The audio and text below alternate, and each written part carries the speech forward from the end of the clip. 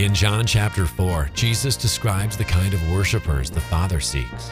Verses 23 and 24. Yet a time is coming, and has now come, when the true worshipers will worship the Father in spirit and truth. For they are the kind of worshipers the Father seeks. God is spirit, and his worshipers must worship in spirit and in truth. Now for the next few minutes, stay tuned to Worship in Spirit and Truth with Pastor Jeff Scoggin. Father in heaven, I pray that your Spirit would be here to touch my lips and each of our hearts and our minds so that we will hear what you have to tell us this morning. As we prepare our hearts for this special event of communion, I pray that we would be very open to hearing you. In Jesus' name, amen. The Hatfields and the McCoys. In telling the story in past tense, it can actually be kind of entertaining. At the time, it was not entertaining. Devil Ants Hatfield, which was his nickname, and old Randall McCoy were at the head of it all. Fighting over a pig. And it may have even been a misunderstanding. And over the course of many years, if I recall correctly, maybe even 25 years, 13 people died. And people lived in fear the entire time. What a different life those two families could have had if someone had taken Jesus' advice in Matthew that when you think someone might have something against you, that you should go to that person and be reconciled. Let's just read it. Matthew chapter 5, beginning in verse 23. Matthew 5:23, the Sermon on the Mount. Therefore, if you are offering your gift at the altar, and there remember that your brother has something against you, leave your gift there in front of the altar. First, go be reconciled to your brother, and then come and offer your gift. You're familiar, too, with the verses in Ephesians 4 where he talks about the gifts that God gives each person for ministry. To some he gave to be apostles, some to be prophets, some to be evangelists, some to be pastors, some to be teachers, and so on. God gives each person, every one of you here, have a gift that God is given to you that we are to fan into flame and to use for his honor and glory. But did you know that there is one ministry that God gives to all believers, in addition to the gift of ministry that he's given you individually and specifically? There's one that he's given to all of us, and it's found in 2 Corinthians chapter 5, verses 17 and 18. 2 Corinthians 5, 17 and 18.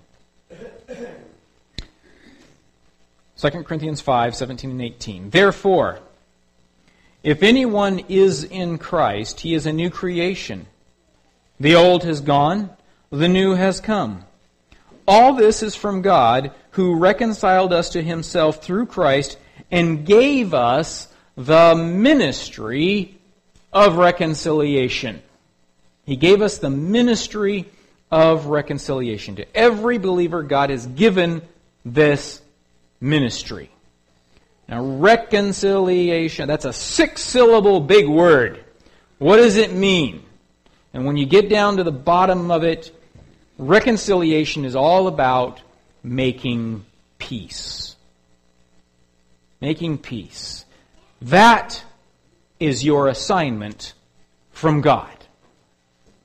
One of your major assignments from God. And that's why Jesus said, if you're coming to worship at his altar, and there you remember that someone has something against you, leave your gift at the altar, go there, be reconciled with your brother, so that your gift, presumably, so that your gift will be acceptable to God. Because if you are giving your gift, if you are offering your gift to God, while there is a problem in your relationship with another human being, there is something wrong there. Now note, it's interesting that Jesus does not say that if you have something against someone else, that you should go to that person that you are resenting. You notice that? He doesn't say that. He says that if you realize that someone else has something against you, then you should go to that person and in an effort to be reconciled. So when you think about it, that's really pretty extreme.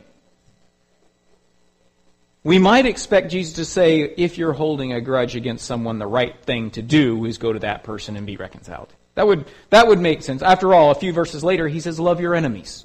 Okay? So shouldn't we step out and try to be reconciled with somebody we can't stand? But that's not what Jesus is telling us to do. He's not telling us to make peace with people we hate. Why not? Can you think of a place where Jesus says make peace with people you hate? I can't. The reason he doesn't say that is because, to use Dietrich Bonhoeffer's words, our enemies are those who harbor hostility against us, not against those whom we cherish hostility.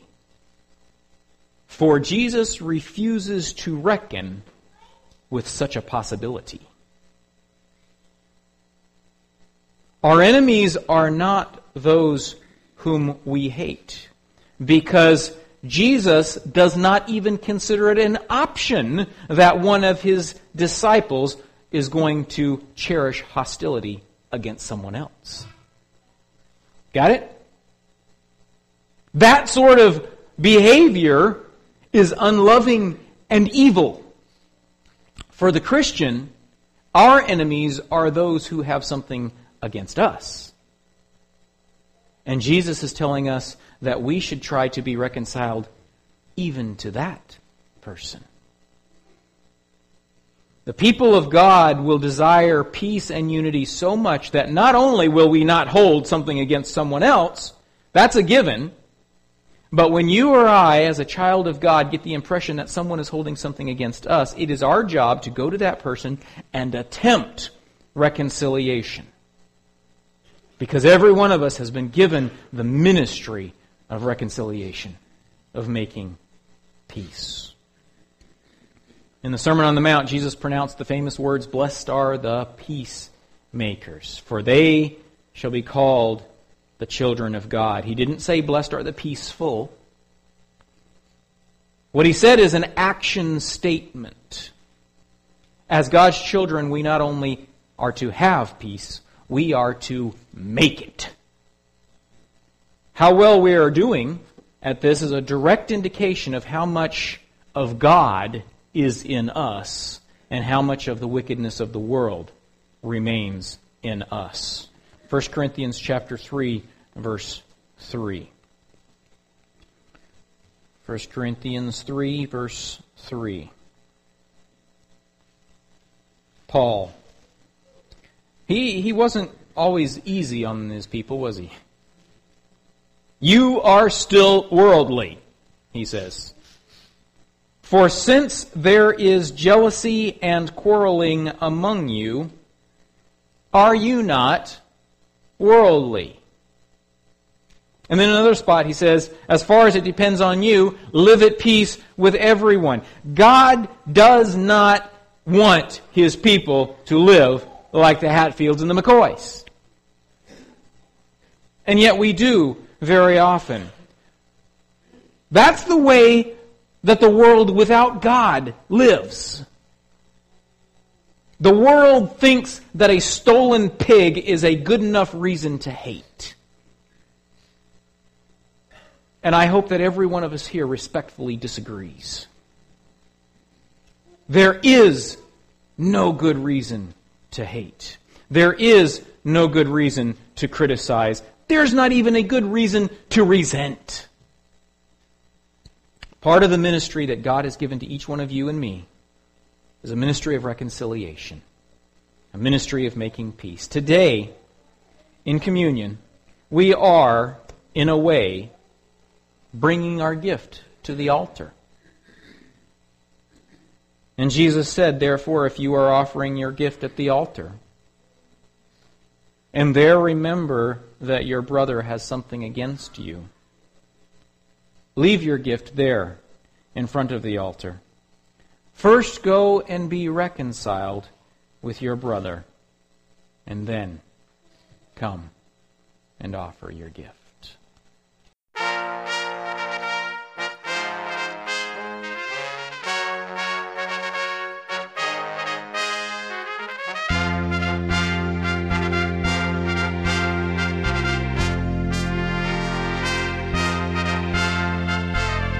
Thank you for joining Pastor Jeff Scoggins today for Worship in Spirit and Truth. We would love to hear your thoughts about the program, and your financial support is also greatly appreciated so that we can continue bringing you these kinds of programs. Tell your friends they can find the program Spirit and Truth right here on this station. Stay tuned for contact information and more details from your local station to follow. Until next time, keep your mind fixed on Jesus.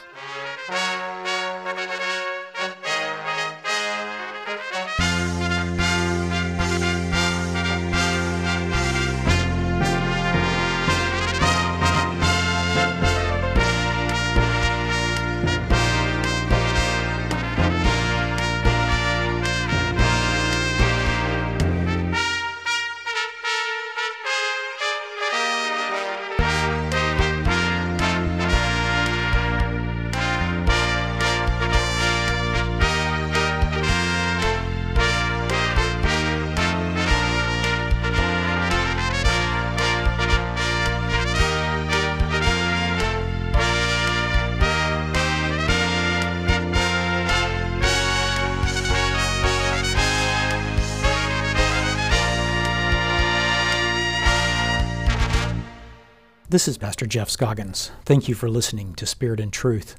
Often listeners contact me or the station wanting to know how to get a copy of a specific program or more information. All of these programs are archived as podcasts, and many of them are on video as well. You can find relevant links at my website, www.scoggins.biz. You will also find books and Bible study resources there as well. So if you didn't get to hear one of these programs all the way through or missed one in a series, you can find it by visiting scoggins.biz. That's SCOGGINS.biz.